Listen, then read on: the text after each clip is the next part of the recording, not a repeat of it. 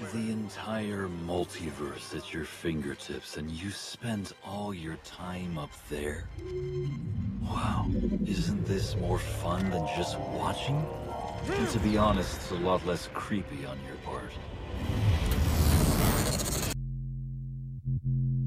And here we go. It's the comic book bullies. Man, you come right out of a comic book. It's the comic book bullies. You will bow down before me! It's the comic book bullies. Now I am the master. It's the comic book bullies. It's the comic book bullies. Welcome back to the Comic Book Bullies with Nerds New Bully. I'm your host Leroy, aka Mr. Monday Morning, with my co-host. Yeah, this is Eli, aka Snake Plissken's nephew. So solid, Snake. There we go. All right, and we're back with the episode. Like I said, we're just gonna jump into it because actually a bunch of stuff that happened this week. Well, actually not really, but the good thing is nobody died that we know of. Nobody That sounds- famous. Yeah. So yeah. But if somebody you know of, our condolences. But yeah, let's move on to the next thing. So we're just gonna jump into it because we got a full show, so we're not gonna just lollygag around anything like that. We're just gonna just dive head first into it. No lube.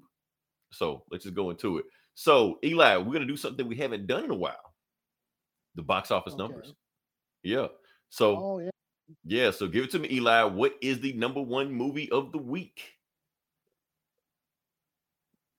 Oh, Venom. That's right. Venom came out, right? Is it Venom? Right. I was Did I Venom was make waiting for you to say a Disney movie, and I was gonna say, Yeah, I was like, what came out? Something came out. Because I went to the movies last night and it was packed. And I'm like, why the fuck is everybody here? Like, oh, that's right. Venom's here. Venom's playing. here. No, I didn't go see Venom, but Here's the thing. I did go to the movie. You should have. Not because it's a good movie, because peer pressure. You're missing out, Eli. This is the movie that has everybody talking. Okay, so I'm gonna just tell you, Venom is the number one movie of the week. But here's the thing: it's actually the number one opening weekend of the year. It broke the record. So Oh, this, really? It yeah. even So beat, Shang-Chi? yeah, they beat Shang-Chi, beat Fast and the Furious, beat Black Widow, actually by a wide margin. Like it wasn't even close. Damn. Yeah, Okay. it did 90 million, so it almost grossed 100 million this year. No movie has grossed 100 million this year domestically in the first weekend, and Venom did 90. So yeah, so it blew away whatever Black Widow and everybody else did. I'm just go down the list, just talk about what else we got. We got here Addams Family 2. Didn't even know that was a thing. Oh, the first one sucked. Yeah. The That's first that Addams cartoon, Family. right? The cartoon one, yeah. Yeah, people were boycotting because it was supposed to be like the occult or something. I don't know. I don't know. Well, they should have boycotted because it sucked. Let's say people boycott for everything except the reason they should boycott. Yeah. Like just don't watch it because it's shit. Just don't watch that. We got Shang-Chi and Legend of Ten Rings still hanging in there. Still the highest grossing domestic movie of all time. But here's the thing, Eli, and I'm paying out for this second. Okay, so yes, so Shang-Chi is the highest grossing domestic movie of 2021. However, it's damn near like third from the bottom of MCU movies, if you're talking about worldwide. Now, here's the thing, domestically wise, doing pretty good, but what hurts it, no China. I don't care what it is in China. And we're going to come back to China also because China is so pissed at this guy. They saying any movie he gets in the future, they won't show it. So if he's in Avengers 5 or whatever like that, they're not going to show Avengers 5 in China. So you people keep saying how important China is. That's how important China is. If China don't get behind these Marvel movies, they don't make money. Bottom line. Where were we? Oh, yeah. Your movie, The Many Saints of Newark. I kept saying New York. I keep saying the wrong thing for this movie. But The Many Saints of Newark is what it's called. Okay. So, like I said, the Sopranos prequel. And we'll talk about that because we actually both saw it. I don't know. Did you see it at the theaters or you saw it? No, I saw it on HBO. I On went and HBO? saw Malignant again last night with Anthony. Anthony hadn't seen it yet.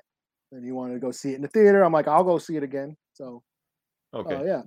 What did it give you like a different experience in the theater or anything like that? Or There was a guy in front of me in the row in front of me who kept farting all night. Well, that sounds like fun. Yeah, like wasn't trying to be discreet, just straight up. Brrr, What you want to do? Turn around and say, you want to turn around and say, excuse me? Because if he says excuse me, then he knows that you know that he knows. If you don't say anything, like or keep it in or something. Like, hey, sometimes like, that popcorn is the best. I've eaten butter. Yeah, I've eaten buttered popcorn. Shit gives me gas too. But I don't like rip ass through the whole fucking movie. You know, louder than the fucking movie is. Especially in a Malignant where there's all those silent. But if you did, would you apologize? Would you say anything? I'm sorry. No, you're just gonna just let it rip. You're not gonna say anything. You may look at the guy next to you. You may look at Anthony. Anthony, why the hell are you farting so much? Maybe one time, but this guy did it multiple times. What did he like? Look back at you like, no, breathe it in. Breathe it in. Just didn't give a shit. It's good that I had my mask on, so I couldn't smell anything. like Scarecrow and Batman. Breathe it in. Okay, we talking about this guy farting way too much. I know just fucking sit with a fucking quacking duck ass the whole fucking movie. Want me to make now I know why Gomer hates going to the fucking movie theater. I'm pretty sure Gomer never had that experience in the movie theaters. But yeah, what are we talking about? But like I said, I guess the movie theaters are back. That's the thing, because people always make an excuse about, oh, COVID is hurting the movie business and COVID this, COVID that. Here's the thing. The football games are all sold out this year. Concerts are all sold out this year. Every sporting event sold out this year. Graduation sold out this year. But nobody wants to go to the movies. The math ain't mathing right there, Eli. Something isn't adding up. That's all I'm saying. Because they're streaming shit. Because they are, but the movies that aren't streaming, people still aren't seeing. Other than Venom. Why? Yeah. Let's yeah, you had to go see Venom. Yeah. You don't have to, but yeah. Let's talk about it. Let's talk about it. Okay. Well, you can. I didn't see it, so you can. I feel like, okay, Eli, did you see the first movie? I saw the first movie, yes. Then you saw this. Well, I saw the trailer of this, and I'm like, no, it's okay. I don't need to see the. Yeah. Eli, I thought it looked like so crap. Much worse. It's so much worse. Whatever you thought, lower the bar more. Yeah. Because I'm gonna just give a quick review about this movie. Like I said, I went and saw Venom. It is not a good movie, but keep in mind, I didn't like the first movie either. I thought the first movie sucked. This was more or less the same as what it was before. They even repeat the same beats as they did in the first movie. Venom and Eddie Brock have some kind of, odd couple relationship. They bring that back. They still don't like each other. He's still trying to get back with his girlfriend, even though she's getting married. The same shit you saw last movie. They still, Eddie Brock is still acting weird, even though he's supposed to be this big time whatever, So yeah, that thing's going to, and that's actually the majority of the movie. Even though the movie's called Let There Be Carnage, the most of the movie is just this odd couple bullshit with Eddie Brock and Venom. That's the movie. They break up. They get into arguments. They make up. It's like, this is not the movie I wanted to see. I wanted to see Venom and Carnage. That's what I came to see, but that's not what they give you. They give you this bullshit. But now talking about, they give you a character study. I don't want a character study in this one. And that's the thing about it. The movie, the first movie had at least got a few cool action scenes and stuff like that. There are so few action scenes that they don't give you anything. Pretty much just the third act, the only reason you even watch this movie. Like when actually Venom and Carnage actually start fighting. That's when the only part you find to wake up like, oh, let me watch this. But it's over so quick because it's the third act. And the movie is only 90 minutes.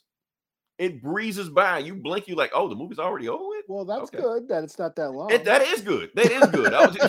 That's one of the pluses of the movie, that this shit is over with. You in and you're out. It could have been the Snyder's cut. Yeah, that's why I'm like, please don't let this movie be long. But it wasn't long. It was like 90 minutes. Like that was saying when I looked up and Venom and Carnage was shooting, I'm like, damn, that was quick. Because the thing is, they have no story. There's nothing here. So they have to pad it out as much as possible what is here. What else we got here? Now, going back to Carnage, going back to Cletus Cassidy, played by Woody Harrelson. Now, the thing about Woody Harrelson is that he seems like an odd choice at first until he teams up with his girlfriend, Shriek. Now, Shriek is from the comics, played by Naomi Harris in the comics. But like I said, she was not really his girlfriend in the comics. They would just, hey, you like to kill people? I like to kill people. Let's go kill people. That's kind of the thing, But in this one, they actually like this is long lost girlfriend. They get married and stuff, and they try to get married, But when they get together and they go on their slight 5-minute killing sprees like that, it reminded me of something. And then I realized why. A better movie? Yes, a better movie than that, but it reminded me of a very specific movie why Woody Harrelson was cast in this movie. Natural Born Killer. Eli, the movie turns into Natural Born Killers for like about 10 to 15 minutes. Or at least like a weird Woody Harrelson kind of remake. Oh, Woody Harrelson Yeah, like teamed up? Yeah, because he had a girlfriend in the movie. Girlfriend, he broke his girlfriend out of jail and he went on a killing spree in the movie. And I was like, oh shit, this is Natural Born Killers. So that's the thing. So the movie sucks, but Woody Harrelson is the best thing of this bad movie. He's not great. I'm just saying the best thing of a bad movie. What else we got? That's the thing. Oh, and I got to show you this, Eli. I got to show you this. One of the reasons you didn't see the movie because of this. This is real. This is not a meme. This is not something somebody made up. It is a scene in the movie. Venom goes to a rave and parties. So I'm like, what the fuck? Like, Eli, I go to see a Venom movie to see this, but instead they give you this. Like, what the hell, man? I don't want to see this shit. I want to see an actual Venom movie. But then I realized what's going on. I started realizing that going back to China promotes these movies as comedies. Like if they got Venom, Chibi Doll, stuff like that. Because that horror stuff like that horror stuff doesn't play in China. So the first movie was a comedy. They played up the comedy even more in this movie. They doubled down on it. I'm like, this is not the movie you signed up for, but that's the movie I got. No, because Tom Hardy is not funny. That's the thing. He keeps trying to be funny, but he's not funny. Great actor, not funny. And that's the thing they kept trying to shove down our throats. So I was like, no. But here's the thing, Eli. Just like every other Marvel movie, the only thing people are going to talk about in this movie is the after credit scene, which actually pissed me off. Because I'm like, don't do that. I'm not even going to spoil what it is because a week from now, it's going to be all over the internet anyway. You won't be able to avoid it when it finally hits. But I was like, did I sit through this shit movie just for that? No, fuck this movie. And then they kept throwing in like random ass character. Like, remember that character Toxin or Anti-Venom, whatever the fuck his name is? So his real civilian identity is in this movie. I didn't realize that shit like the very end. I'm like, why this dude keeps popping up? Like he's all through the movie. Doesn't do anything, but he's just there. So it's like I said, it's a shit movie, man. The only enjoyable part I had of it was the Natural Born Killers, nod that he gave, like, man, and the end fight scene was entertaining. It was entertaining. That's about it. Other than that, no blood, another bloodless. Oh, I was almost done, Eli. I was almost done, and you pulled me back in. It was a PG-13. This is a movie about Carnage. Let's show you what Carnage is again. Carnage is the most vicious, sadistic bad guy that Marvel has. And he is in a PG-13 movie where there is bloodless decapitation and nothing but bloodless off-screen deaths. That's the time. So whenever he does do anything like menacing, it's not menacing because he's not killing anybody. I mean, he's killing people, but you don't see him kill anybody. Yeah. Oh, that was my problem with the first one. I mean, I could tell they were going for like camp and cheesiness, but they just, they didn't push it. They should have pushed the violence, the gore. They should have made it like Deadpool or like Suicide Squad. You know what I mean? Right. Give us that shit. Now, I'd almost forgive the first movie because that movie was, Deadpool was out then, but Suicide Squad and Joker and all those movies like that hadn't really hit yet. But the second movie, there's no excuse for that. But yeah, you know what they're doing. They're trying to get the China money. Because if you make it R-rated, China's not going to show it. If you make it scary, China's not going to show it. Guess what? Well, China's not going to show it anyway. Yeah. It's like watching a trauma movie without all the fucked up shit. Like, what's the point? That's exactly what it was. It reminded me of a sanitized Saturday morning cartoon of a trauma movie. That's what it felt like. Yeah. So, Eli, you did right. You did right. I watched the movie so you didn't have to. You're fighting a good fight. I'm fighting a good fight. I'm trying to spread the word. Stop watching movies. And that's the thing. The first movie sucked, made almost $1 billion. The second movie sucks, almost made $100 million in the first weekend. Stop watching these movies, man. Yes, I'm doing this shit because I want to talk about it on the fucking podcast so I can get hits. Y'all don't have podcasts. This is why Jake Paul, we know who Jake Paul is. This is why we know the Catch Me Outside dumbass. Yeah. This is why you make fucking dumb shit popular. Stupid fuckers. See, Eli, here's the thing. I gotta talk about your boy, Martin Scorsese. I gotta talk about it. Because here's the thing. I don't agree with the stuff he says. I think he says a little bit, he goes a little bit out there. I completely disagree with him. However, when movies like this come out, it makes me go, Scorsese was right. I mean, how can you argue with them when shit like this is out there? That's the thing. Now, not every comic book movie is Venom, but movies like Venom exist. So, what can you say? What can you say to them? So, that's all I got to say about this shit movie. Yeah. Okay. Score. 2 middle fingers up. Yeah, that's my score. Just a straight up pile of dog shite. Yeah, it was honestly real 2.5 out of 5. Only reason to get 2.5 out of 5 because the end last fight scene was entertaining. I'll give it that. It was entertaining. So, like I said, Andy Serkis did it. So, Mocap Monster versus Mocap Monster, he can do that shit in his sleep. So, yeah. Everything else about the movie sucked. Moving on. Now let's talk about What If. Okay, so reason now we haven't been talking about What If on here because most of the shows, like I said, they don't matter. It don't matter. But and I haven't been watching them. And you haven't been watching. Like I've been watching them, but you haven't missed anything, Eli. Like, what if this person did this? What you haven't missing anything. Except for this episode. This episode might be some stuff where they move the needle. Might be some stuff where actually some stuff happened. This is about what happens if Ultron, won. And the thing is, he wins. And since I was just going to talk about it, since you haven't seen it, I'm just show you a clip. So what was after he he went, oh, he was trying to blow up the Earth. What was he trying to do? Take it over world, stuff like that. But here's the thing. So Thanos shows up after Ultron wins, right? And that's what Ultron does. So people are pissed off about that. I don't care. Fuck it. Have fun with it. Yeah, it's fun. That's the fight. That's the fight. So what he does after he kills Thanos, he takes the Infinity Gauntlets and just wrecks havoc all over the universe. Just like I wish I could the screen. I think you should screen. He in the back screen, Eli, he's eating a galaxy. Because Captain Marvel was fighting me like, look, fuck this shit, I'm eating this shit. So he just eats the galaxy she's in, just kills her. But the thing is, after the fight, he walks out of the multiverse. I mean, he walks out of the universe, finds the Watcher, and they fight. So like half a fight is like Ultron versus Watcher. I'm like, oh, this is awesome. And then like go through multiverse and multiverse shit like that. Like they go to one with Captain America's president and shit. And I was like, okay, this shit is awesome. And Watcher gets his ass kicked. So Ultron is just like fucking up shit all over the multiverse. So Watcher has to recruit all the other people from the previous shows in the episodes of this one to fight crazy ass Infinity Gauntlet Ultron. That's gonna be the season finale of this show. So I'm like, okay, now you're moving the needle. Now you're doing something, Trying to think what else happens in this one. I have one nitpick, Eli. It's something that's been bothering me the whole time with this show. Now, I know this is What If. I know anything that happens in these shows don't matter. But there's one thing that bothered the hell out of me. Ultron hopping from universe to universe with Infinity Gauntlet. That's not supposed to happen. There's one rule that Marvel has. The rule that Marvel has is that if you leave your universe with the Infinity Gauntlet or the Infinity Stones, they don't work. They said it in the comics. They said it in Loki. But here they just like, fuck it. I don't care about the rules. I know people thinking I'm taking the shit too serious, but like I said, that is the one rule that Marvel has to abide by, and they just said screw it. So hopefully give us an answer in the next episode why they did what they did, but whatever. So awesome episode. I'm interested for the season finale and see where they go with this one. So moving on past the Eli, you want to talk about not Malignant, but I guess the movie that we both saw. Oh, okay, yeah.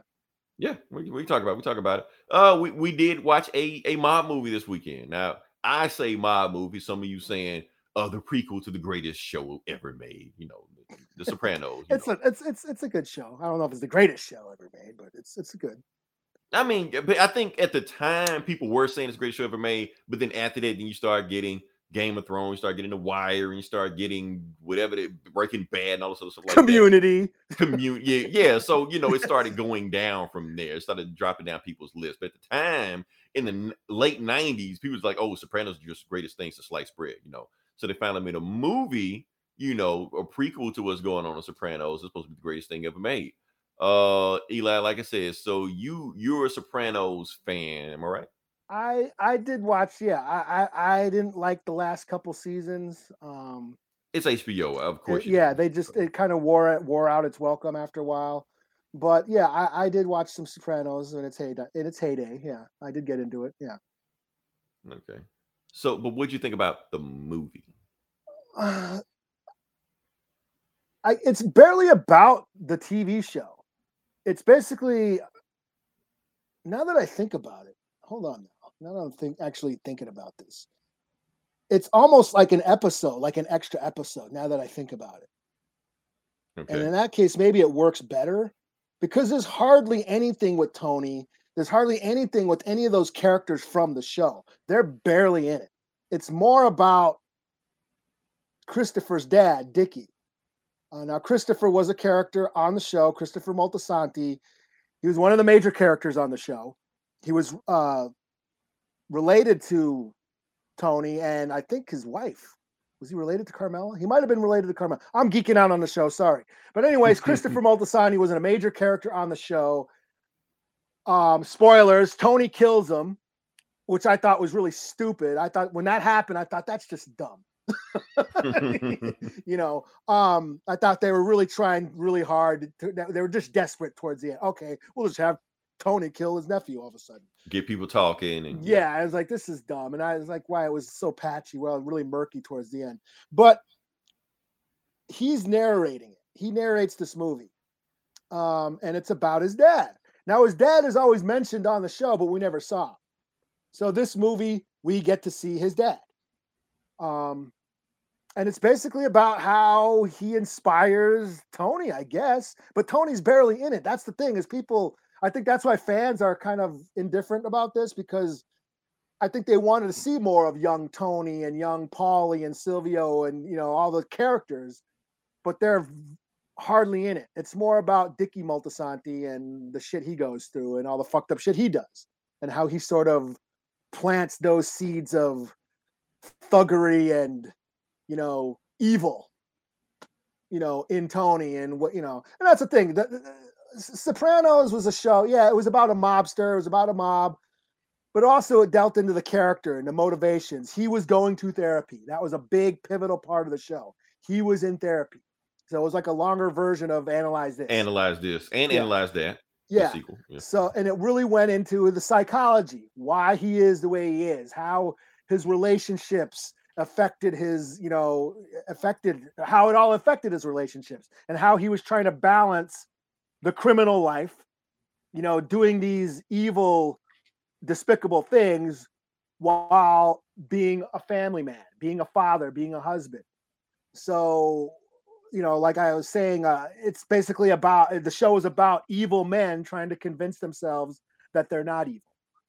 But isn't that what the movie did also? And that's what this was. We saw that. Yeah. Now that I'm thinking about it, Dickie was seeing his uncle in prison, who was kind of acting like his therapist. Now that I'm thinking about it, right? And he's basically he's trying to be a good guy and a family man, but he does all this fucked up shit. He's a mobster. He kills his dad and starts fucking his wife. He kills that chick. He just does all this fucked up shit. While cheating on his own wife, While cheating on his own wife, he's just doing all this fucked up shit. And but he's trying to do right by Tony. He's trying to. Yeah, but in the end, but it fails because in the end, he was the only father, and I think that's where the big, I guess the big reference to the show was how Tony longed for that father figure, longed for that family relationship because he didn't get it in the show, and that's why he was in therapy because he was having these panic attacks and he was longing for some, mother nurturing because his mom was a bitch on the show. I mean, she tried to and on the movie also. So. Yeah. She tried to set him to have him killed on the show. His uncle, who put the hit out on Dickie in the movie, spoilers, tried to have Tony killed.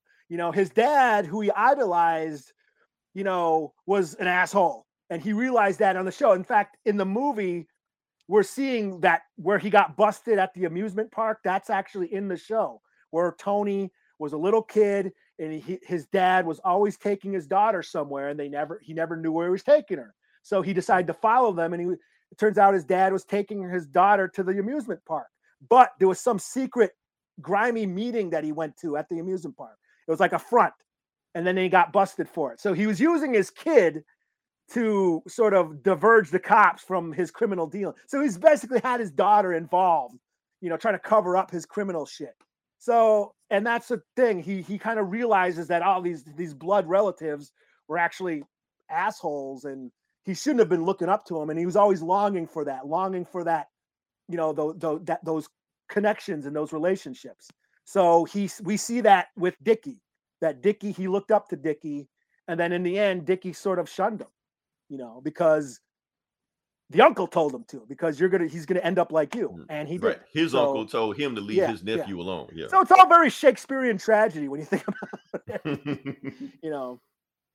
All right, that's my thing. I didn't think I liked it. Did I like it? I mean, that's the thing about it. That's the thing, because people have an expectation of what they expect the show to be. They have expectations. And the show didn't give you, I mean, the movie didn't give you that. It didn't give you Tony's life story. You know, he was a side character in this one, you know. And that's the thing. Like I said, you're the Sopranos expert. I've never seen a Sopranos show episode a day in my life. I went in, watched this, and I enjoyed it. Like I said, I haven't seen a mob movie in a while. It scratched that mob movie itch for me. I like some of the subplots they had going on, especially with Harold. You know, like I said, Harold was going. Yeah, that was interesting. You know, that was probably the best part of that. I wish they would have explored that more, but like I said, they have so much other stuff going on, they really couldn't deal with it. But at the same time, they also, like, I think that riot that happened in New Jersey right at the time, I think that was real. That was real. Yeah. And it was kind of given like a parallel between how they were trying to draft for Vietnam. Meanwhile, New Jersey at the time, like a war zone. Like you're fighting two wars at the same time. I was like, I see what you're doing, movie. I see what you're doing. Oh, just the fact that the character of Harold exists, I think he is a parallel to Frank Lucas. And they actually like dropped it in it because Frank Lucas is in the movie. Yeah, they dropped him in there. He was a character in there. Yeah. And Frank Lucas basically telling him, like, you're just like me. The same stuff you're going through when you're dealing with the mob, I'm dealing with the mob, which he was at the time also. So he was like a stand-in for Frank Lucas, even though he wasn't real, stuff like that. Going back to the family, like I said, never seen The Sopranos before, but like I said, Dickie was an asshole, didn't know he was an asshole, thought he was doing right. But I did like how at the end of the movie, everything was weighing on him. What he did to his father, what he did to his side chick, what he's doing to Tony. You know, just the fact that he feel like he's leading down the wrong path. And even the fact that the uncle knew what he was doing, didn't say what he was doing. All he said was like, what do I know? I'm just a murderer. So he knows what he did, you know, but he was like, I'm gonna let you just talk to me and stuff like that. So, like I said, I like the movie. I didn't love it. I'm pretty sure there was a whole bunch of Easter eggs that flew over my head. I already knew that the baby was the one narrating. I already knew that because the movie, because the movie pretty much stopped when the baby showed up. I'm like, that baby is important, you know, and they pretty much said it like every time the baby came around, Tony and started crying. Crying and shit. Yeah, I was like, yeah, the baby is somebody. Okay. Big Willie, Will, what up? What up? Yeah, so like I said, I like the movie. It wasn't the best movie in the world because I feel like it's just like you say how the movie felt like a TV show, a TV episode. The movie just stopped. It didn't really have an ending. It just stopped. Yeah, because I think that's what it was. It was more showcasing Dickie's character. And that's what it was like a long lost episode of The Sopranos where we get to see the life and times of Dickie Moltisanti, you know, Christopher's father. And that's about it. I mean, that's when the movie was over, I was like, that's it. So now that now I'm thinking about it, I'm like, I think that I know what they were trying to do. This was just a lost episode. If you think about it like that, then it kind of works. But if you're looking for like this deep, rich Sopranos lore, you know, and those characters, there's not a lot of that in there, you know. I honestly disagree. Well, I can't disagree with you. I've never seen the show, but I think the movie plot wise has some meat on it. It was something it was trying to say. I mean, there was a definite character arc for Dickie and what he did, and that was fine. I'm talking about like, you know, the only thing Sylvia we could see he had a wig. He was wearing a wig the whole time, which I thought was kind of funny. You know, you know, Paulie, you know, and you know, Paulie Walnuts and Big Pussy. We saw all that shit, but they didn't do much. You know, that's what I'm saying. But see, that's what I'm getting back to. Y'all are getting upset because of what you expect to see from the show. How many Easter eggs you can see? You know what you sound like, Eli? You sound like a Marvel fan. Yeah, well, that's what we were expecting. Young versions of the movie to be a focus on the younger versions of these characters. Now they were just sort of sidelined. They were there, And they did some, oh, look at that. They're doing that, but it wasn't the focus. I think that's what everyone's talking about. We wish it was about how all the shit Tony was doing. We wanted to see Tony running those bets at school and,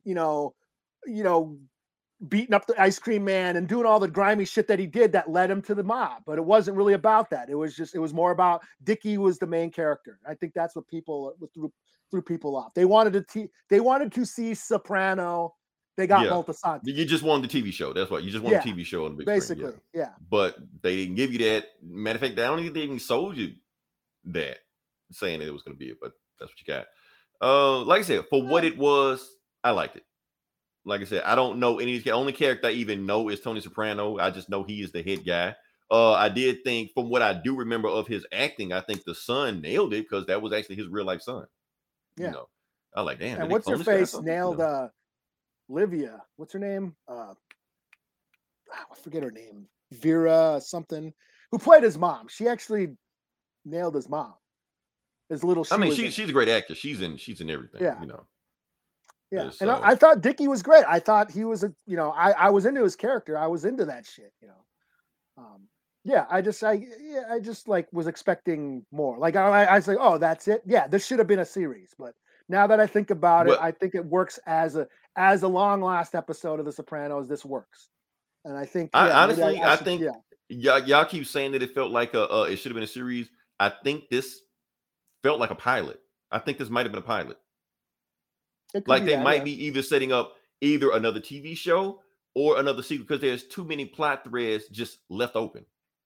And I don't think they touched those in the TV show. Like I said, I've seen the TV show, but it's way too much gap from now to the TV show to just leave all those questions unanswered. Like, is Harold in the show at all? Does he have anything to do with the show? No. Exactly. So I'm thinking they have to settle the score with that some kind of way. Even because especially he was barely in the movie. Like I said, we can have more Tony in the movie.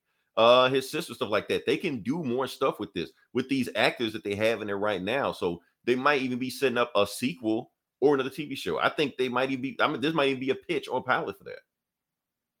That's what I'm thinking. We'll see. But then there'll be no more Dickie.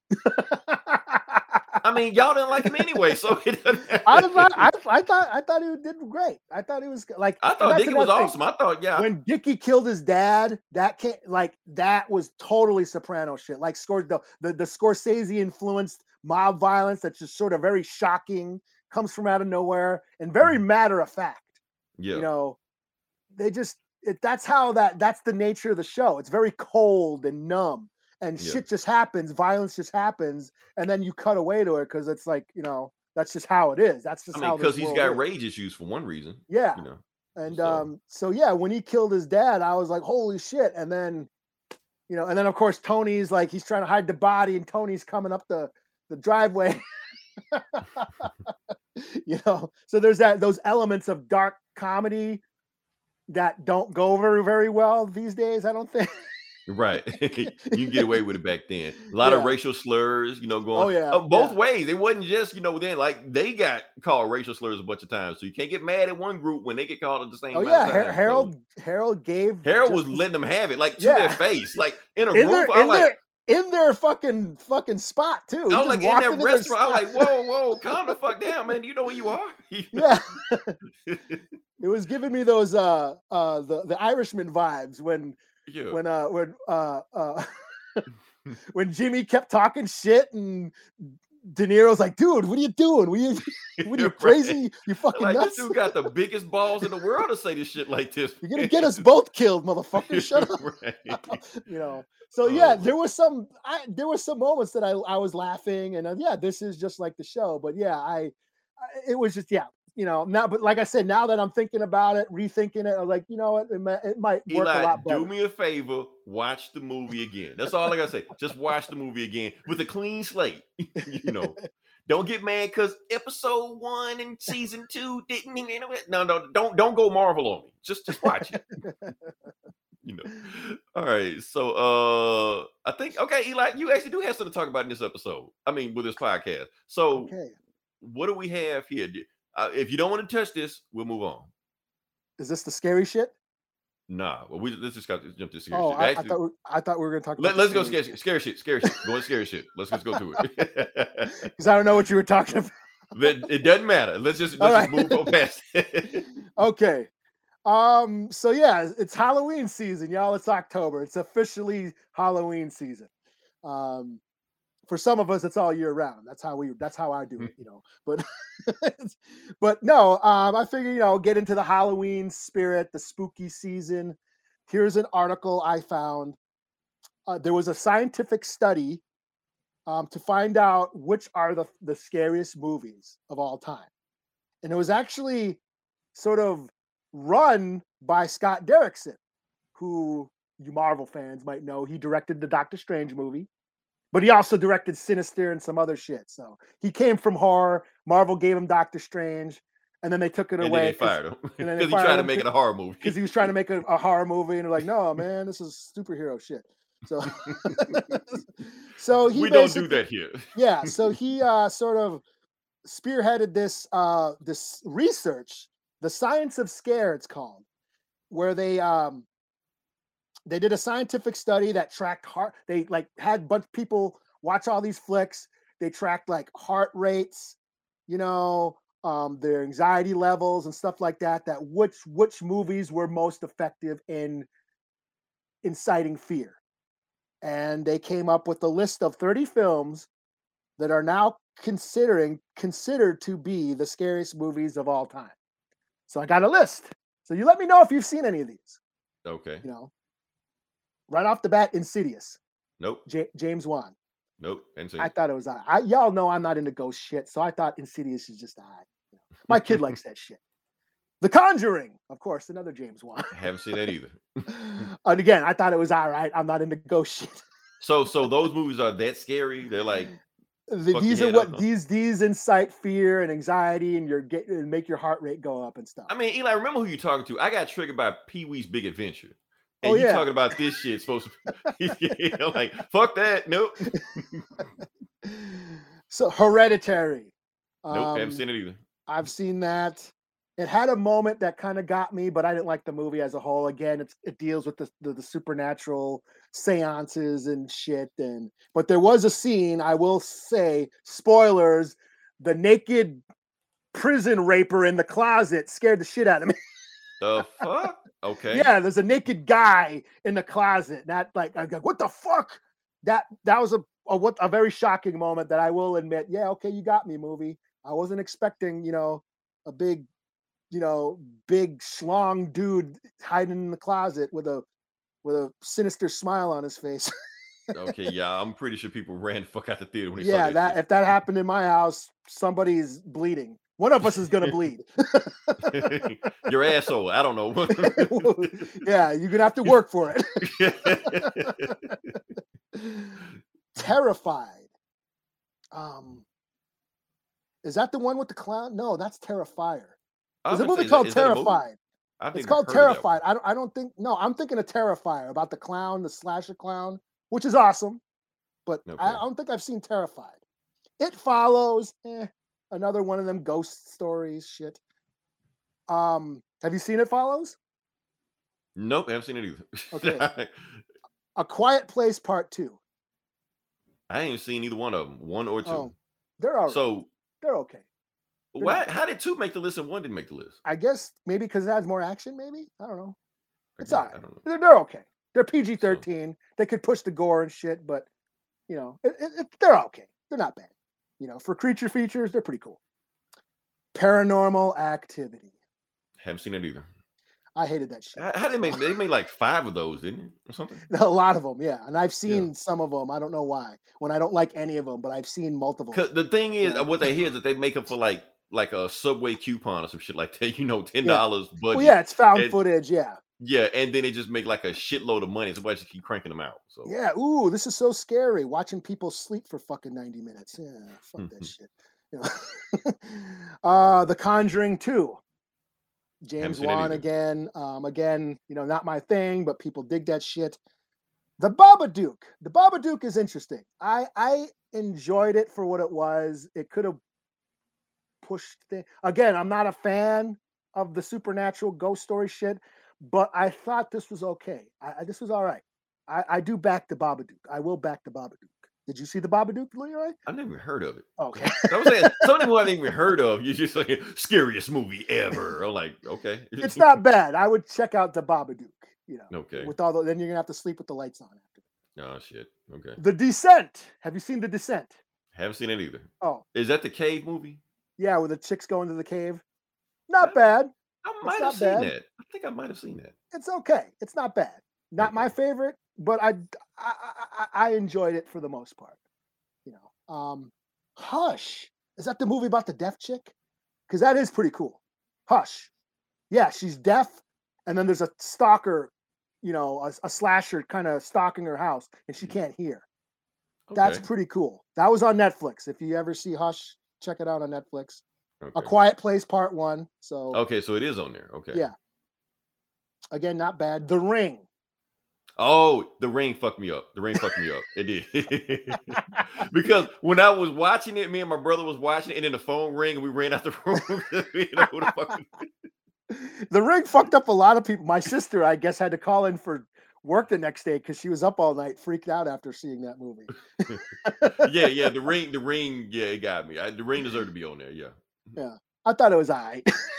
Oh, of course. Okay, here we go. A Nightmare on Elm Street, OG, 1984. The first one, yes. The The first one was scary. The other ones turned into some comedy shit, Dream Warrior, stuff like that. That first one was legit scary. Yeah. It was. I will agree. The very first OG Nightmare on Elm Street actually scared me, and I had a hard time sleeping that night. So Okay, so I did we get agree on scared that from one. night. Yeah. Yes, Freddy Krueger got me first time around. I will admit that. Texas Chainsaw OG. Don't think I saw that one. Yeah, Didn't see the OG one. I saw the remake, but not the OG. yeah. So the Texas Chainsaw is really interesting. It had this reputation of being like the scariest movie of all time. And then when I watched it, you know, when I was a kid, because I was renting I was, you know, kids of the 80s, renting movies off the VHS stores and going through all these horror movies. I got the Texas Chainsaw. I didn't think it was that bad at the time. It wasn't until I watched it on acid where I realized how fucked up that movie I mean, is. probably anything scary on acid. Oh, but this was like, oh my, this really got me. So Oh, this is the really good acid. yeah, Okay. yeah, there's really good acid, but it like I really like got into what everybody was talking about. So, and now, as for horror and horror filmmaking, Texas Chainsaw is very effective, and just the you know the cinematic aesthetics of how movies are made and what Mhm. Texas Chainsaw does to, you know, incite fear and tension and suspense and terror. Texas Chainsaw is basically you know. It's like the Yeah, blueprint a for horror clinic, movies, or a slash, clinic yeah. for horror. Yeah. So yeah, I will back Texas Chainsaw being on there. You know, It, the very first It movie, 2017, the newer one. I haven't seen either one of them. Oh, I like them. I ain't even seen the TV The old one. 80s version. I ain't even seen that one. Everyone loves that shit, but you know what? It wasn't that good. I watched it back then. It was just all right. You know, I read the books. It was Right, because people were saying that was the scariest thing ever. So. yeah. Oh, the new Pennywise will have nothing on Tim Curry. Fuck off. He was alright at best. No, but the first the chapter 1 was cool. Chapter 2, not so much. But I did jump. Okay. It 2017 made me jump. The fucking garage scene. It made me jump. That doesn't happen. It's very rare where I jump. I get a jump scare, you know, because I'm just that jaded. But Right. it made me jump, so I got to give it its props, you know. Okay, the new Conjuring, The Devil Made Me Do It, which I have not seen. Didn't see that either. Yeah, that's on here. The Exorcist. Yes. OG Exorcist. How is that not number one? That needs to be number one. People will argue that, you know, that Yes, being the that scariest movie needs of to all be time. number one. Yes, that's scariest movie of all time, in my opinion. Yeah. Cool flick. Again, when I saw it at the time, when I was a kid, I kind of laughed at it, but when I saw it as an adult, I realized how fucked up the movie is. Yeah. You know, so yeah, good movie. It is a great movie. You know, it deserves its props. Wreck. Have you seen Wreck? Never even heard of it. It's a zombie flick, found footage. Really cool. They remade it as Quarantine, I believe it was called. Quarantine. It was like a found footage where they're in the apartment. Okay. Wait. What was the name of that movie again? Quarantine? No. The other one you just said. Wreck. Wreck. Okay, so Wreck is the original version of Quarantine, is the Americanized version of that. Yeah, Wreck is like from Spain. I saw Quarantine. Yeah, where they're in the building. I think the firemen are they're stuck in that building and shit. Yeah. That's cool. Okay. That's Wreck. The end. I didn't see the original, but I saw Quarantine. The ending got me. So the ending in the original, the actor that they got to play that mutant guy, he's actually got that. He's got like a disability where he has like no skin and bone. He's just all skin and bones. So he actually really looks like that in real life. The actor they got to play that creepy monster up in the attic and shit. Well, damn. 28 Days Later. Never saw that. Oh, classic. I loved it. It's cool. I don't think I got scared of it, but I loved it. I thought it was dope. And it brought back it basically ushered in the new wave, the zombie renaissance of the early 2000s, what led to Walking Dead and all that shit. So yeah, 28 Days Later is cool. Candyman, the new Candyman. The new one's on there? The new one's on here. Wow. It's cool. I just wish it had more. I just wish they pushed the horror. I wish I gave a review of the new Candyman. I dug on it. I just wished there was more kill scenes. I wished I liked it more than I did. The Grudge. My kid loved those movies when he was like little. I had to watch those movies all the time, and I thought they were kind of boring. But he loved them. I like the concept. Yeah, The Grudge didn't do it for me. Yeah, I like the concept and the idea, but I wasn't really into them. You know, again, it's the tasting, the supernatural ghost shit is just not for me. The Invisible Man, is that the new one? You haven't seen that one yet? I still haven't seen it yet. Okay, I won't say it's like the scariest thing ever, but it has like it's a very well-made movie. I put it like that. It's a very well-made movie. It has that suspense feel to it that, just tense. They nailed it with that. So yeah. So I won't really say it's scary, but I don't have a problem with it being on the list. Yeah. That the beginning of it was the scariest thing, and then Invisible Man wasn't even in it yet. Okay. Yeah. Poltergeist. Yes. Yeah. That needs to be on it. Yeah. That was dope. I loved that as a kid. I did get creeped out of it, but I loved that movie. I thought it was dope. I thought for scary wise, I thought part 2 with the old creepy preacher guy, he was actually creepy. like he was basically half dead walking on screen. Like, yeah, he was like singing that song and shit. I thought he was creepy, but I love the OG. The OG's classic. Love that shit. Friday the 13th. No, I don't think OG. It's just good movie, gore, but not hard. It's just like kind of like a gore fest. I wouldn't say it was scary or anything. Yeah. Halloween, OG, John Carpenter. That's scary, not to me. Good movie. Yeah. Okay. Here's where I'm gonna, I'm a pussy because that movie, I saw that when I was like 6 years old. Scared the living fuck out of me. The only movie to ever give me nightmares. I could not sleep. I watched that movie. Then okay, time for bed, kids. And then they turned off all the light. I was like freaking out in my bed. So you can never give me shit about Pee Wee Herman again. Pee Wee Herman versus Halloween.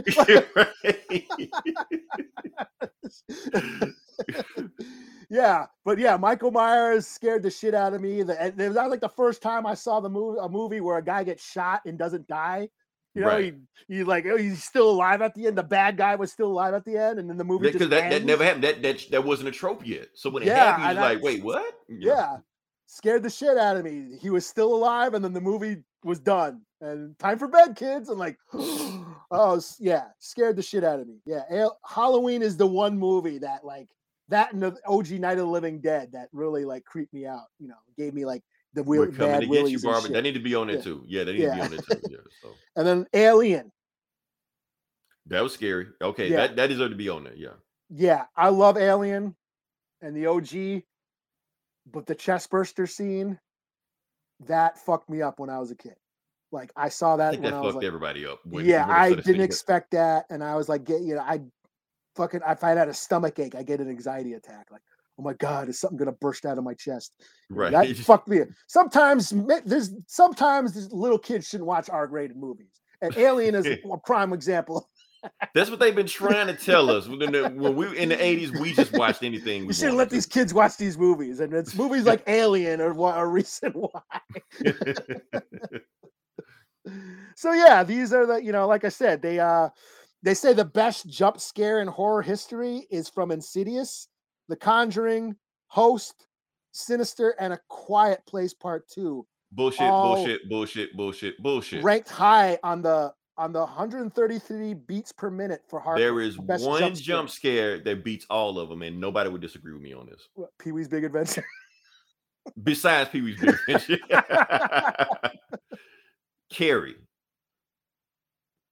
Carrie fuck everybody up. I don't care what you say. I'm not saying it's a scary movie of all time, but that ending, the scariest ending of all time. That ending fucked me up. You know what I'm surprised isn't on here? What's that? Fucking Jaws. Yeah, but when you look at the whole list, maybe it deserves to be on the list over some other ones. Yeah, maybe now that I'm thinking about it, for audience these days, they might not, respond as much, but I still think Jaws, as far as creepiness and terror. I mean, honestly, I think when I was a little kid and I seen little Alex Kittner, when the little kid gets eaten by the shark, that fucked me up. I was like that. I feel like Amityville should be on there too. That first one was scary to me. Get out, all that. Yeah. B showing up and So yeah, so scientifically, those are the best, or the scariest movies scientifically. So yeah. Science speaking, okay. Just three, and it says only 3 movies that are over 20 years old made the list, and that's Texas Chainsaw, Halloween, and Texas Chainsaw. Oh, Nightmare on Elm Street. Oh, and Exorcist. Yeah, me personally, Get Out should be on there. The one black dude being in a room full of white people in the middle of nowhere scared the shit out of me. I'm just saying. So yeah. All right, moving on. They got Midsummer. See, I'm not into the Hereditary and Midsummer. There's all these emo. I don't know if that's the right word, but I've been calling emo horror movies where it's most of the movie it's just about shitty people being shitty and acting shitty to each other, just being shitty. Yeah, so you want those guys to get chopped up and then some horror shit happens towards the end, but it's mainly just really just long, boring dramas of just people being shitty to each other. And that's how I thought Hereditary was. That's how I thought Midsummer was. And I know those are the darlings of the new horror wave, and I'm just it's not for me, but But I love Malignant, so what do I know? Maybe that should be on there. It'll be on there next year. So well, that wasn't scary. It was just hilarious though. All right, so let's see what we got. Video game section. I'm gonna just breeze through it. Based what's going on for folks that don't know. The Avengers, the game that I keep talking about, the game that everybody hates, is coming to Xbox Game Pass. So if you have Xbox Game Pass, it's gonna be free on there. But wait, there's more. Since Xbox doesn't have Spider-Man, which Spider-Man is coming, I think, next month or month after next, whatever like that, they're actually going to have cross-play compatible with PC. So as I play on PC, I can play with people on Xbox. So pretty cool. All I want to say. Cool. All right. Moving on past it, like I said, then now we move on to the next part of the podcast. It's Comic Book Bullies, where we talk about the comic books. We jump into it. I'm trying to see Eli. Should I go first? You go first? Guess I go first, huh? You can go first, yeah. I go first. Even if we get flip-flopped to sideways, but like that, I just go first. So first book we're gonna review is Inferno. For those who don't know what Inferno is, Inferno. You've got to roll your R's, dude. Inferno. I can't do it. I tried. Just let it go. All right. So like I said, Inferno. For those who don't know what Inferno is, well, for one thing, Inferno is actually an old X-Men arc. Oh no, not gonna do that. It's an old X-Men arc back in the early 80s where Magic. Oh no, not Magic. Cyclops, demon baby mama came back from hell and tried to take over the world. That's what happened there. Yeah. But now this is not that, or maybe that. Maybe even the baby mama may come back. I don't know. So this is about Madeline, what's her name? Moira McTaggart. McTaggart, yeah. Yeah, Moira McTaggart. Okay. So, like I said, we could just start there, and it's just standing her across all the X-Men just defeated, by her. So let's get to the story. What are we talking about here? First thing we get to, we talk about, for right now, the big bad of, and yeah, whatever, Emma Frost does something. The big bad of these X-Men stories been going on for like the last 3 years is Orchis.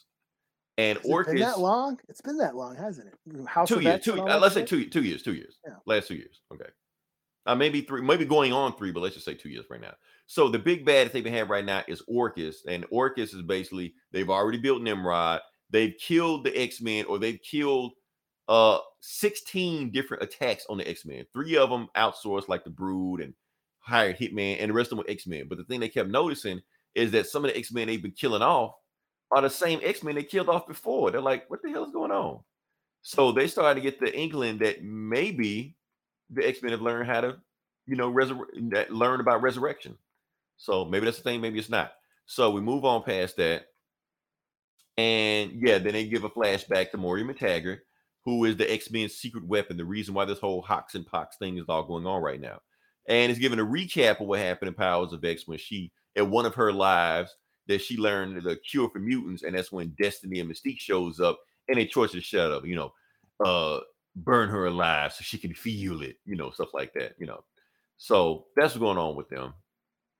They'll go to present day, and Moira McTaggart. It also shows that, what's the chick's name? Destiny or whatever? Yeah, Destiny. So Destiny was in that timeline, and Destiny was one to torture. She was like, no matter what you do, anytime you go to, I will know you, and I will kill you in every timeline you're in. That's what she said. And then she says, you can kill her I can kill you forever if I kill you as a baby before your mutant powers develop. So you'll never come back.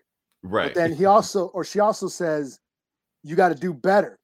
You got to do this shit for mutants. So I think, is she the one who planted the whole Krakoa resurrection sanctuary in her head? Yes. Moira's the one that did it. Or she just told Charles and Magneto, and they came with the idea. Or maybe she's playing the sleep.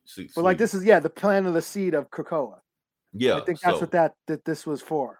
So, yeah, because she was just gonna I'm gonna just get rid of mutants, and that's why she came and killed her, Yeah. So, all right. So going back to the story, like I said, she went back to Moria Island or whatever, and she still has her notes, and she goes back to her house, and the Golden Girls show up and they talk to a monkey. I'm not gonna talk about that shit. I don't even know. I had no idea what was happening in this scene. I could tell you, but I don't want to even bother with it. Am I going to give a shit? I'll just briefly talk about it. The thing is about this book is, like, once I was, it's Hickman's. He's finally going to finish up his X-Men run. I'll check it out. And then right away, the first page, I'm like, oh yeah, this is some shit from like 2 years ago. I'm like, right. Oh yeah, Nimrod. Like, oh my God. Like, I forgot all about that. Now, as far as the monkeys, I don't know where the fuck the monkeys came from. Yeah. But the old chicks, that's the horticulture. They've learned how to master the gates that the X-Men use. So that's the thing. So basically, he's planting the thing that he's gonna pull out of his ass, like in issue 5 or so. Oh, there was a secret doorway the whole time. Right, but he's already written this shit like 2 years ago. Yeah. with these old ass Golden Girl chicks that know how to do this shit. They've mastered how to basically, they know how to mimic Krakoa's technology or whatever. Anyway. Yeah. The monkeys, I don't know about the monkeys. I missed that story. Yeah, I didn't get the monkeys. Yeah, but moving on past that. Anyway, Moira goes back to Krakoa, and Charles and Magneto are waiting for it. They were like, we want to talk, but apparently they left her down here for like the last 2 years, and just nobody knows she's alive. Nobody knows she's here. She's just stuck here, and they won't talk to her. Protecting her, yeah, for her. Yeah, they said they're protecting her. Magneto's so damn lazy, he uses magnetic powers to grab a corkscrew and whatever. But the point is, Moria is just like, clap off. Technology, So, but the thing is, she's like, look, y'all left me down here for the long haul. You finally ready to listen to me. Okay. And basically, the one thing that they said they were not supposed to do is make sure Nimrod doesn't come. Because if Nimrod comes, that's it. They're done. Nimrod exists. So they already fucked up there. They already failed that part right there. They said Destiny, don't bring Destiny back, And Magneto's is like, well, since Nimrod is here, have you ever thought about maybe, I don't know, making friends with them? You're like, you can't make friends with Nimrod. Nimrod is going to kill everybody. He's going to kill everything once he finds you. So what you need to do, listen to me, but under no circumstances whatsoever do you bring back Destiny. Kill Destiny. Like, matter of fact, I want you to go as far as find her DNA that you have stored on a hard drive. Burn that shit. Make sure she never comes back. Whatever you do, and then you get my help. So Moria wants to make sure that Destiny is erased, period, altogether. Like, we'll talk to the Quiet Council and see what we'll go from there. We have ways to get around this. Oh, and they drugged her. A bunch of other shit happens, but I'm not gonna talk about that. Bishop, and this is a big thing that people have been talking about. Bishop replaces Cyclops as the Captain Commander, because Cyclops is the X-Man now. He don't have time to do this shit, so Bishop took his place. So that's the thing. Going forward, now we're talking to the Quiet Council, and basically Magneto, Professor X, just like, we need to, make some changes in the Quiet Council. Like, just in case if people want to step down, they can step down. If we have 2 slots open because some people die, other missions, we need to replace those slots.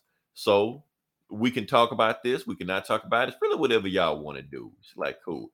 And so the first person to stand up is Mystique. And Mystique is like, yeah, I got an idea. How about we do that? I got somebody I want to nominate, to be in the Quiet Council. And they're like, who? Hey, don't worry, she's on the way right now. And I just got the end. You already know who it is. Yeah, we know who it was. It's Mystique. And they're like, oh shit. So the 2 things that Moira McTaggart told them. What did I say? Mystique? Yeah, Mystique. Destiny. I said Mystique. Destiny. So Destiny is here. Even though they erased her DNA, they erased all her files, somehow she's here. If they explain in another book, I don't know. Maybe they explain in another book right now. Look, Magneto's pissed right now. So the 2 things that Moira McTaggart told them not to do, make sure Nimrod doesn't get active, and make sure Destiny doesn't come back. They already fucked both of those up. So, yeah. And the end. So, yeah. So this book was a lot of setup. This is setting up. You think? Yeah. Even though that's all Hickman has been doing is just setting up. We get more setup. Like, come on, Hickman. Come on, man. Not make the dominoes fall down. You set up enough. Do something. But I think this run, this is a 4-issue series. I think Hickman is going to go somewhere with it, because after this, Hickman's done. He's out. Yeah. So I think finally in issue 4, shit's gonna finally hit the fan. Right. It's all been worth it these past 2 years. And then one thing we didn't pay attention to 2 years ago is the most important thing that ever happened before going forward. But those monkeys in the secret door was there. It's all connected. But here's the thing: Hickman really can't change too much, because he set all this in place. He set Krakoa, all this stuff like that. But the writers that he had, his writing room that he had to take over, they don't want to change anything. They want to keep shit the same way. So Hickman can't come in here, fuck shit up, and leave. Destroy Krakoa and shit. Yeah, he can't do it because it's already in place. They're like, no, we like the way it is. We got to keep it the way it is. So he can't really do too much. So yeah, I don't know. Yeah. No, I read this and I was like, oh yeah, I remember Hickman's gonna finish this up. And then I started reading and I'm like, oh shit, 50 pages. And I already bought it. It's fucking $6. I better finish it. Damn it. So I know y'all expecting like some big Secret War ending or Fantastic Four ending where Franklin Richards, makes Galactus hero. I think we're gonna get that. I think it's gonna be just some quick shit so Hickman can ease his way out of there, and that's it. That's what I think is gonna happen. I'm not expecting too much from this run.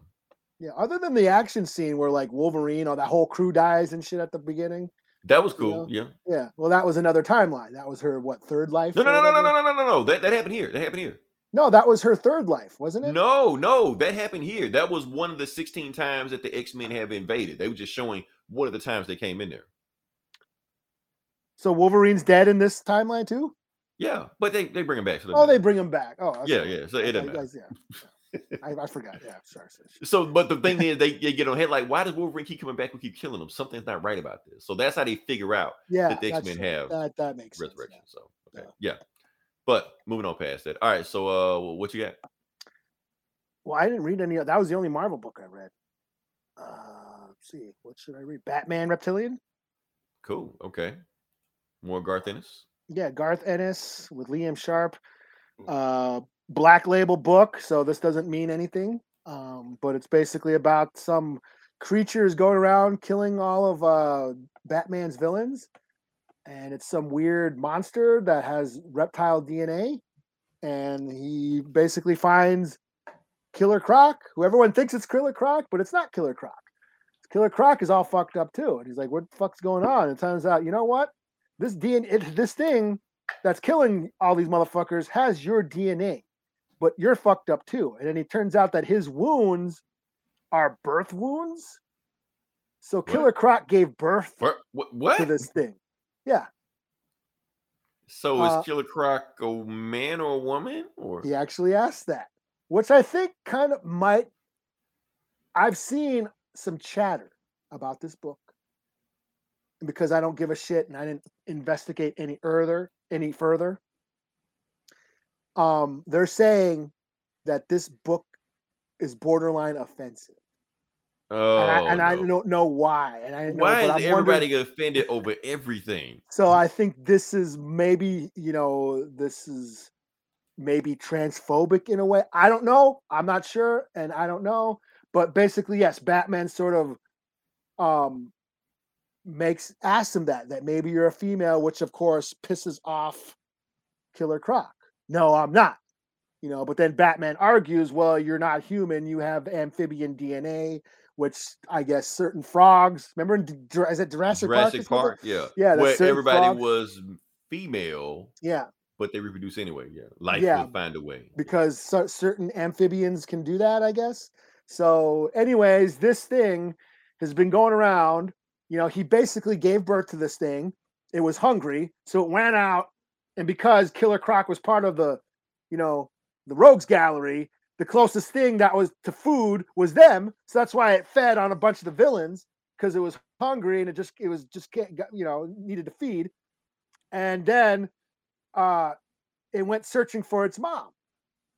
Because Killer Croc took off, it was searching for its mom. So that's what it's been doing. It's searching for its mom. So at the end of this book, and it says, well, that's what this thing's been doing. It's been searching for its mother, and it's back. And so I should have grabbed the screenshot, but basically Killer Croc is face to face with his baby. And that's to be continued. Baby. It's like, yours, mom. It wants some love. It wants some loving. Batman's like, don't look at me. Yours, mom. Oh man, I hope this isn't Alien Resurrection all over again. So yeah, I guess there's one more issue. I thought this was going to be the last one, but it says it's to be continued. So I don't know. That's a twist. That is a twist. I've been digging on it. It's got this, really horror feel, kind of campy, and Garth Ennis, this sarcastic, cynical, Garth Ennis Batman version of Batman and shit. So I've been digging it, and it's Black Label, so it doesn't really matter. So. I mean, one thing you gotta say, nobody predicted that. So. No. Oh man. All right. So what do I got next? Okay, the next book I got is we got Superman, Son of Kal-El, number 3. I read this. Okay. You might have helped me because I think I forgot everything that happened in this book. But, so did I. I read it the other day. I think it was good when I read it, but I just can't remember anything. I don't know. But anyway, I remember liking it. I just I thought it was good. But yeah. All right, so let's go for it. Let's see what happens. Superman's leaving, right? That's what it's about, right? Yeah, all the DC, the Justice League books, the Superman books, all action comic books, all predicting that Superman's about to leave. So basically what happens is that Superman and Jonathan, they're trying to stop this city block from getting destroyed. And they finally get to see what's going on, and that's when Superman's just like, there's something specific. Somebody from Justice League told us there's something specific causing this earthquake, and it's like, it's there. And it's this chick there called Fault Line. She's just sitting there. She don't know what's going on. Superman tries to grab her, and Superman falls down immediately. I guess he gets knocked out or punched. I don't know what the hell happens. But apparently she's like as heavy as a fraction of a neutron star. She controls her gravity, and every time she takes a step, she breaks the world. She's like a world breaker, basically, Mm-hmm. So they basically takes all their might. Superman and John pick her up and pick off the ground, because they put her on the ground, she's gonna destroy shit. So they take her to Star Lab where she's weightless. She can't affect anything. So cool. That's it. So while they're doing that, that's when Jonathan gets a call from what's the guy? I can't remember. The Truth. Whatever his guy's name is. Oh, the something I forget his name. The podcaster. The podcaster. So the content creator, the influencer. I forgot we're in 2021. Yeah, the social media influencer.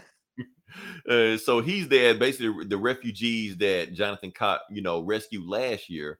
Basically the country of Gomorrah wants them back, and the U.S. government made a deal that we're going to ship them back. So we're going to arrest them all, take them back over there, and that's it. And basically, that's when Jonathan says that, no, you can't arrest them.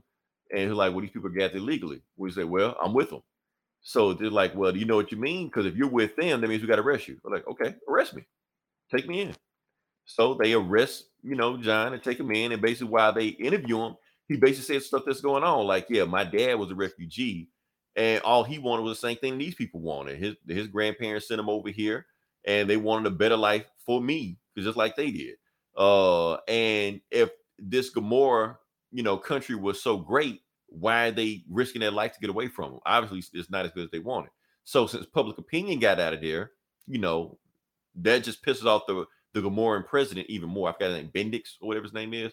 So John's just sitting in prison, going to get picked up, and his dad breaks him, bails him out of jail. And he said all charges are dropped because that speech he made on the news got public opinion behind him. So the refugees are going to go to it. Everybody's left and everybody's good. Meanwhile, while that's going on, they have dinner tonight at the Kent farm. So they invited this social media influence podcast, whatever. They invite him over there too. And they go to the Kent farm. Oh, and another thing, everybody's saying this is even more reason why people are saying that Superboy is not gay. Because they really thinking that the dude is his boyfriend and he's going to meet his parents. It's not a thing. People keep saying that, but yeah, like I said. Anyway, that? Was that about him? Or were they saying that about him? About a Robin? No, yes, about a Robin, but they're saying it's about him also. This is everybody's the Robin. He's not, but they're saying he is. Those sites, those YouTubers, those social media influencers saying it. Yeah. And the Kents are alive. How? I don't know. Crisis, I guess. I don't know. Anyway, they're there. They're all meeting. And he meets Lois Lane and he freaks the fuck out. He's like, Lois Lane? Oh, wow. I get to post on my wall. I'm a biggest fan. And John's freaking out. He's like, wait a minute. Most people usually freak out when they meet my dad. Now when they meet my mom. He like, Lois Lane, like, she's like the Michael Jordan of reporting. That's basically what I do.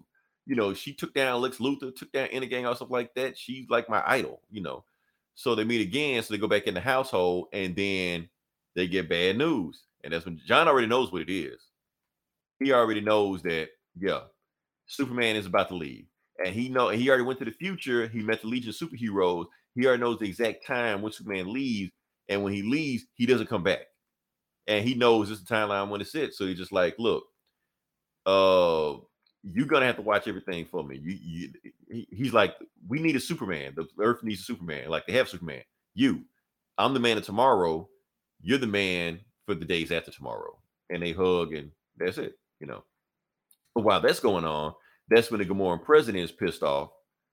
Oh, yeah. And they go inside. So like that. The Gomorran president gets picked off.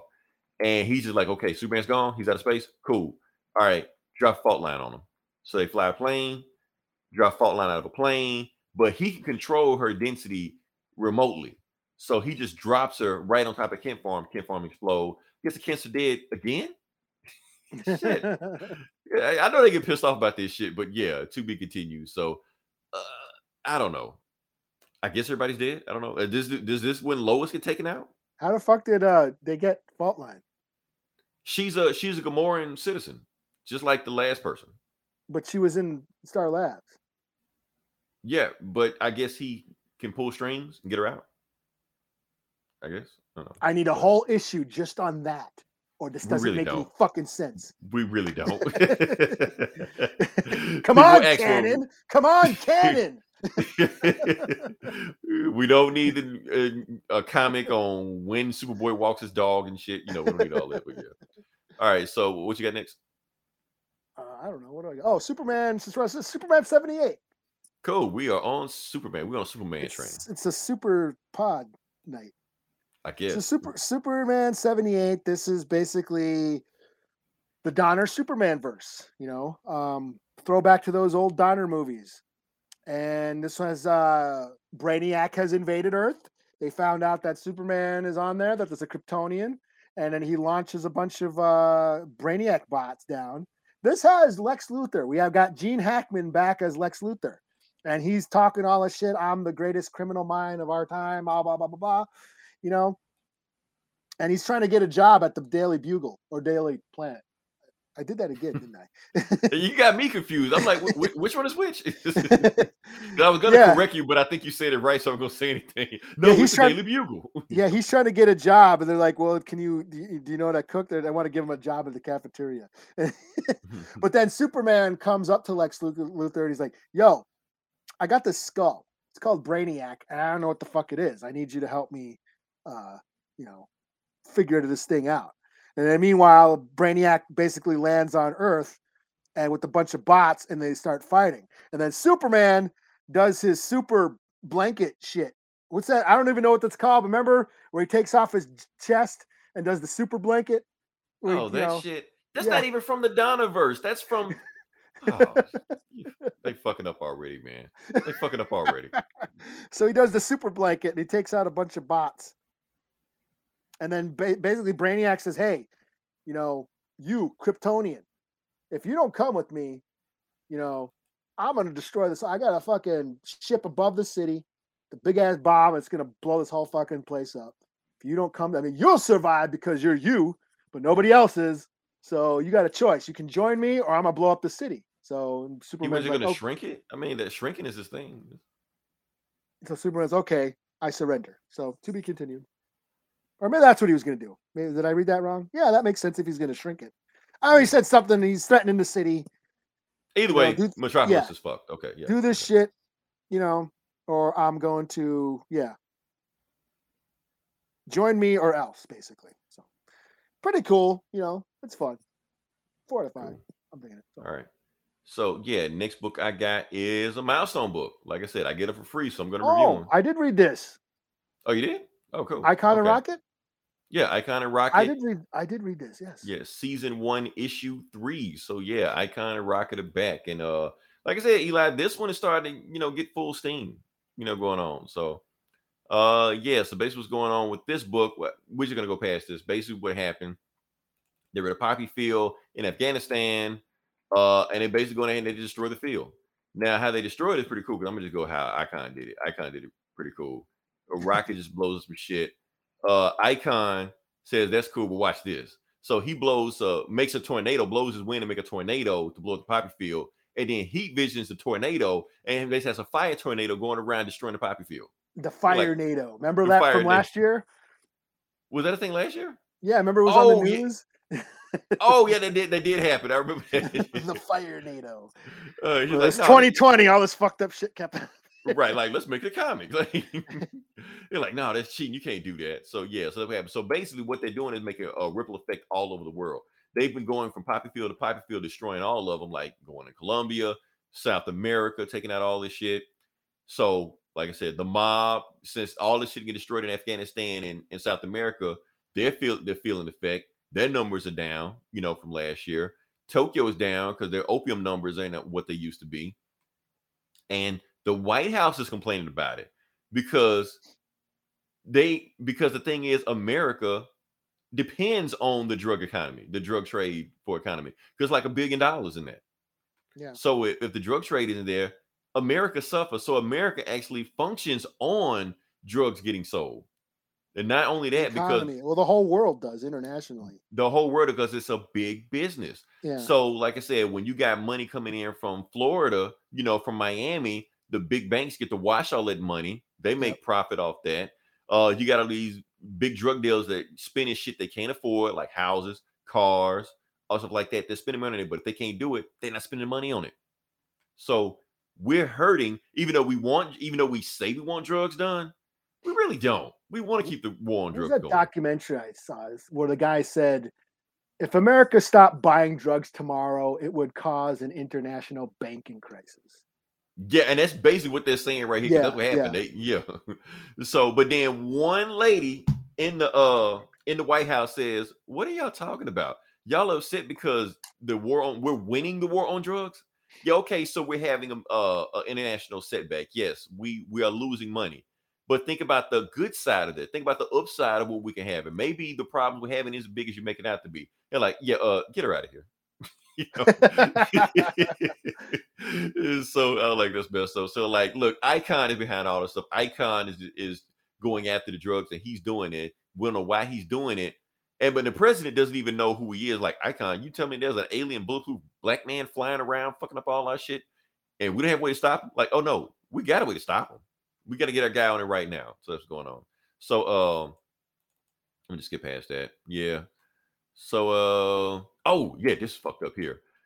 Yeah, because they're basically saying about that guy, the guy that they got, that secret weapon that can go around. They say he's been killing aliens for centuries in America. Anytime an alien shows up, he takes him out. Matter of fact, there's this one story back in 1939 in Kansas where this baby landed with these, these Kansas rednecks like that.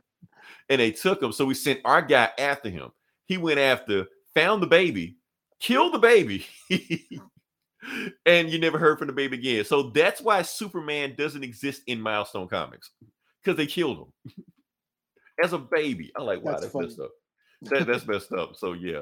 Well, here's the thing. Okay, so since they destroyed all the drugs in the poppy field, stuff like that, so no drugs on the outside. So all it's gonna do is just make all the meth heads step up, because you can just make homegrown stuff in America. The crack, all stuff like that. But yeah, that's when Icon blows that shit up. They try to shoot him and stuff.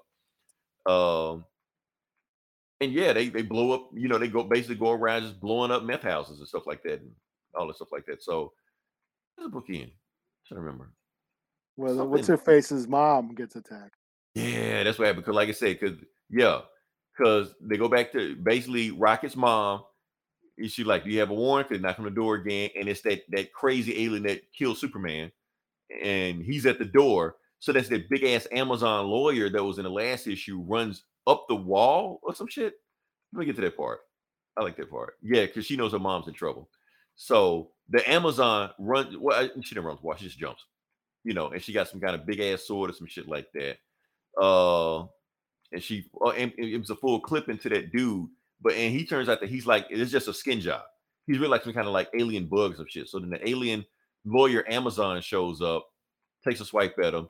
She gets taken out quick, so she's just a jobber, ain't shit. And he puts his hand around Raquel's mom's throat, and it's in the book. So what happens? Who knows? I don't think they're gonna kill Raquel's mom. But next, Black Steel in the Hour of Chaos. It's a Public Enemy song. Oh, I was like, I figured like it was something. I was like, that's too specific to be something. Yeah. So yeah. So that thing, the Icon books, Eli, they're picking up for me. They're picking up because they're doing something different the old books didn't do. Like, I dug it. I just thought this one was a little wordy. Like, it was a big exposition dump. Like, the first two issues were really fast paced. This is the one where they took the break and explained a bunch of shit. You kind of have to, though, because the problem they're dealing with is a big problem. It's a problem you can't punch your way out of. So you kind of gotta over-explain it. I mean, you can tell Richard Hudlin got a lot to say about this issue, so that's why I didn't mind the wordiness of it. But yeah, what you got? Oh, what do I have? Am I doing Berserker? What did I say I was gonna do? Yeah, you didn't even mention Berserker. You said I did read Berserker number 5. Oh, crossover. Yeah. Crossover. Oh, crossover. Eli, the only person that don't then just circle jerk to this book, I guess. I don't know. Yeah, this is the the comic book fans' wet dream going on right now. A comic book, basically the Lego movie version of comics. Basically. Just making all these references and Easter eggs to all the shit that we've read over the years and just threw it all into a big giant pot of gumbo, and comic book fans are loving the shit out of this.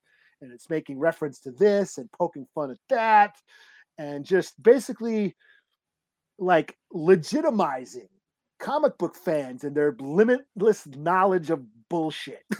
So they can just point, hey, I know that. Hey, I know that. Yeah. We're so easy to please. Like we're That's so all. easy to figure out. This is Ooh, it's Savage Dragon. Ooh, it's those dudes from Powers. Ooh, oh my God. They name drop Chip Zdarsky's name. He's like a character in this book. Oh and my he's spooning God. himself. I'm like, Oh. what the fuck? Oh my God, this is awesome. It's so smart and deep. It's so deep and smart. It means stuff. Yeah, like, Yeah, okay. yes. So Chip Zdarsky meaning spooning himself means something. I guess. Okay, yeah. All right. There's so much layers and deeper themes going on besides, you know, fucking Legos playing with each other. No, but for real, it's not bad. It's cool. It's just I'm not like all over it like everybody else is. It kind of reminds me of Das Effects. You know who Das Effects is? Yeah, their own effects. Yeah. Das Effects. Yeah. Diggity dung, Das Effects, flipping and flung, and you know, microphone check, microphone check. You know, they had that clever, weird sort of, you know, right way of rhyming. You know. Yeah, boom, sweetie, boom, sweetie, boom. Yeah. Yeah, they say a lot of like nonsense, jibber jabber rap. Fun to listen to. And you know, it's fun, and it's like, wow, how he raps and flips his tongue and raps all fast. But then you actually listen to the words. They weren't saying anything. Then you listen to the words, and they're just saying a bunch of nonsense. Right. That's what kind of this feels like. It's like, oh, this all this cool shit. It's so cool, but it's just, you know, just a comic. Full of sound and fury, signifying nothing. Yeah. So only this podcast where you get a reference from Das Effects, and Shakespeare, all in the same sentence. In the same sense. Right. So yeah, 3 out of 5 crossover. I'm still on it. I'm still reading it. So I mean, it's not like I gotta don't see like how it ends. So yeah, you gotta. Yeah, I mean, I've spent all this money on it so far. I've committed this far, so yeah. Yeah, I mean, you're going this far. You might as well. And it's been a while. It's like, when was last issue? It's been like a couple months at least. Yeah, I forgot this was a thing. You know, yeah. Now that I think about it, I was like, oh yeah, crossover's still out. I'll check it out. Oh yeah, I'm reading that. But yeah, it's just not. I'm not like sucking this thing's dick. You know, like everybody else is. Yeah, everyone's just like all over, you know, just balls deep on chin and shit. I was on This Geeks and Comics. I shitted on the book. How dare you talk about Chip Zdarsky spooning himself? This is genius. Yeah. Like, whatever. Yeah, okay. I'm not sucking. I might be, you know, stroking a little bit. Yeah. All right. So last book we're gonna do. We both did it. We both read this book. We might have different opinions on it, but we're gonna review it anyway. Yeah, okay, yeah. Because I just saw the cover, I thought that looks cool, you know, so assassin type shit going on. So let's see what it is. So the book we're reviewing is Gun Honey #1. This is by Titan Comics, Eli, I think. So I thought it said Hard Case Crime or something. Or it's Hard Case Crime. Oh yeah, it is Titans. Is it the label? I don't know.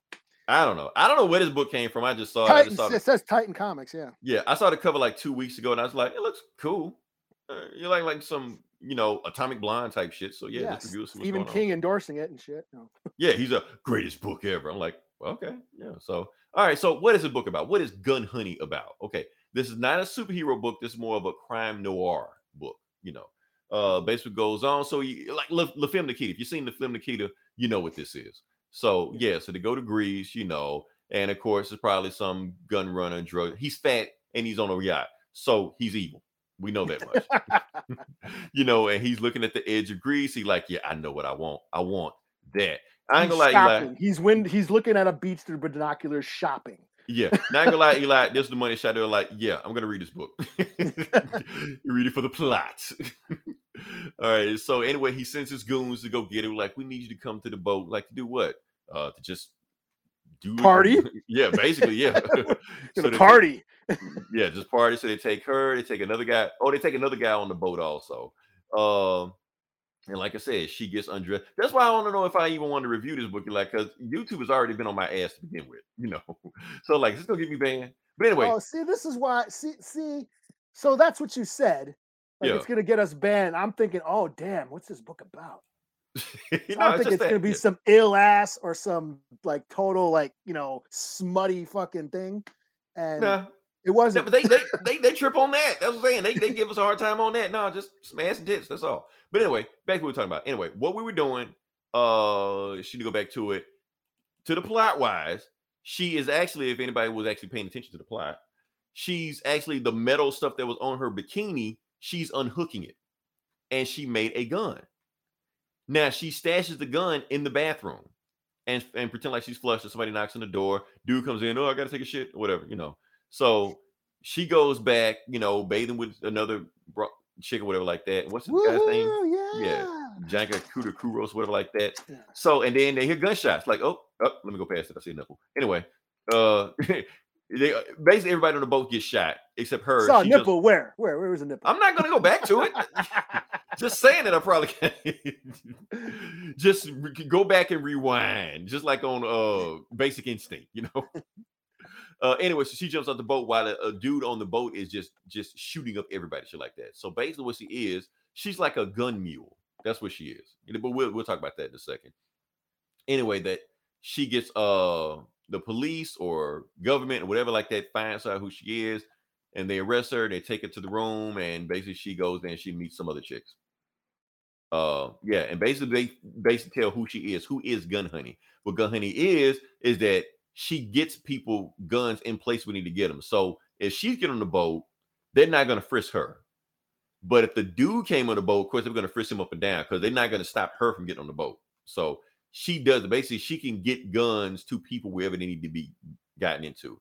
And what she did is she got guns to this guy in Max State Prison. He got loose, killed a bunch of people. So you need to go get them because you're the best at what you do. And what you do is not nice, whatever. She also got some crazy backstory where, her dad was some kind of gangster mob. So like that, to taught her all the gangster mob shit and how to use guns and shit like that and all stuff like that. So, yeah. So, yeah, going on past that, she breaks into a prison. She's got her Femme Nikita outfit on. Yeah, that she's all in the Femme Nikita out, guns all over the place like that. She goes in and she's got, this is like a cool, you got like a trailer for this on the website also. So cool little car she got. She goes in there, so she doesn't just give people guns. She knows how to use guns. She's also listening to fucking some Lil Kim in there, right? That scene, or some Foxy Brown or something. Yeah, Megan Thee Stallion, some shit, something like that. So yeah, so she sneaks in and she does. Basically what she's doing, she like stashing guns all over the place. So when she gets out, she got guns which she need to get to. But then something else happens and she tries to get back there. Her gun is gone, and the dude this the government sent her to go get got her gun, and she's like, "Hello, Joanne," and the end. So yeah, that's the book. Yeah, you like, yeah, now I think about this book and all that. Not think about it. I was all excited about it, but you kind of killed my spirit on it. I actually reviewing it. You and Gomer were talking about it like it was like the illest shit. And I'm like, oh, okay, let me check it out. And I'm like, it's all right. Like I was expecting, I grew up reading heavy metal magazine, man. I was Ren X the Rocks and Ramba and fucking Druna and shit. This was like, yeah, it wasn't all that. Yeah, but I'm still thinking that they're gonna give us some kind of, I don't know, Atomic Blonde type female James Bond type shit later on, with just guns and shit. I'm thinking we're still gonna get that. Yeah, and I'm like, I was reading Redemption and was that Bad Mother over on Upshot or whatever, AWA or whatever. Or like I read, Hack Slash, another hot chick who kicks ass, and that's all. Seems to be that's all it was, So I wasn't too impressed. I think it was overhyped. Tough crowd. Yeah. I mean, yeah, she's hot. Nice to look at. But yeah, I'm still thinking they're gonna give us some action later on. Gun. She's gonna be on the highway. 2 guns out the window, blast, and I'm thinking that's coming. That's coming. I mean, yeah. I mean, I'd rather read that Frank Show shit. What's that thing he's got going? Fight Girls or whatever. At least that's got dinosaurs. Yeah, that's got dinosaurs in it. Yeah, that's got dinosaurs. Dinosaurs, like winning combo. Yeah, there's no dinosaurs in this one. Oh man! All right, well, I guess that's it. So yeah, if you're listening this long, if you like, share, subscribe. Like I said, we got this Geeks and Comics. Big Willie just chimed in. He got Creators Outlet and OK Boomer, where they review a whole bunch of old books.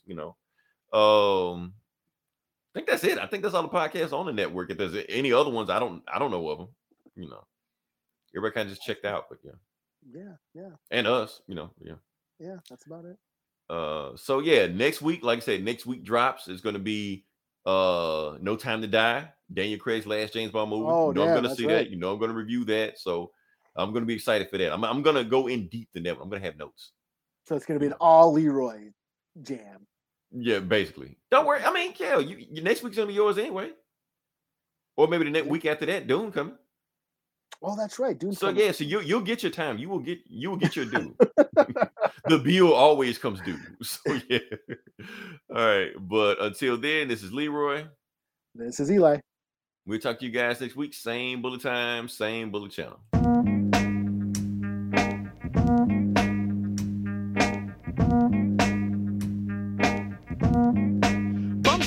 Stiggity bum, hun. I got that up, but I could be fire, full diddly bum. Here I come, so Peter Piper. I'm hyping up Pinocchio's nose, cause I'm a supercalifragilistic tic-tac-pro. I gave her oopsie, daisy, now you got the crazy with the books, googly goo, where's the gravy? So 1, 2, buckle my, shoe, yabba do, hibbity hoo, crack a bruise, a trick or treat, smell my feet, yep, I drippity drop the hit. The books get on your walk, and spark that old sexy shit. Tracks and double dress, and swiggity smack some wings, kids. The boogity woogity Brooklyn boys about to get his dick. My waist bone's connected to my hip bone, my hip bone's connected to my thigh bone's connected to my knee bone's connected to my party, ha. The jibbity jabber, Georgia jabbing at the funny bone.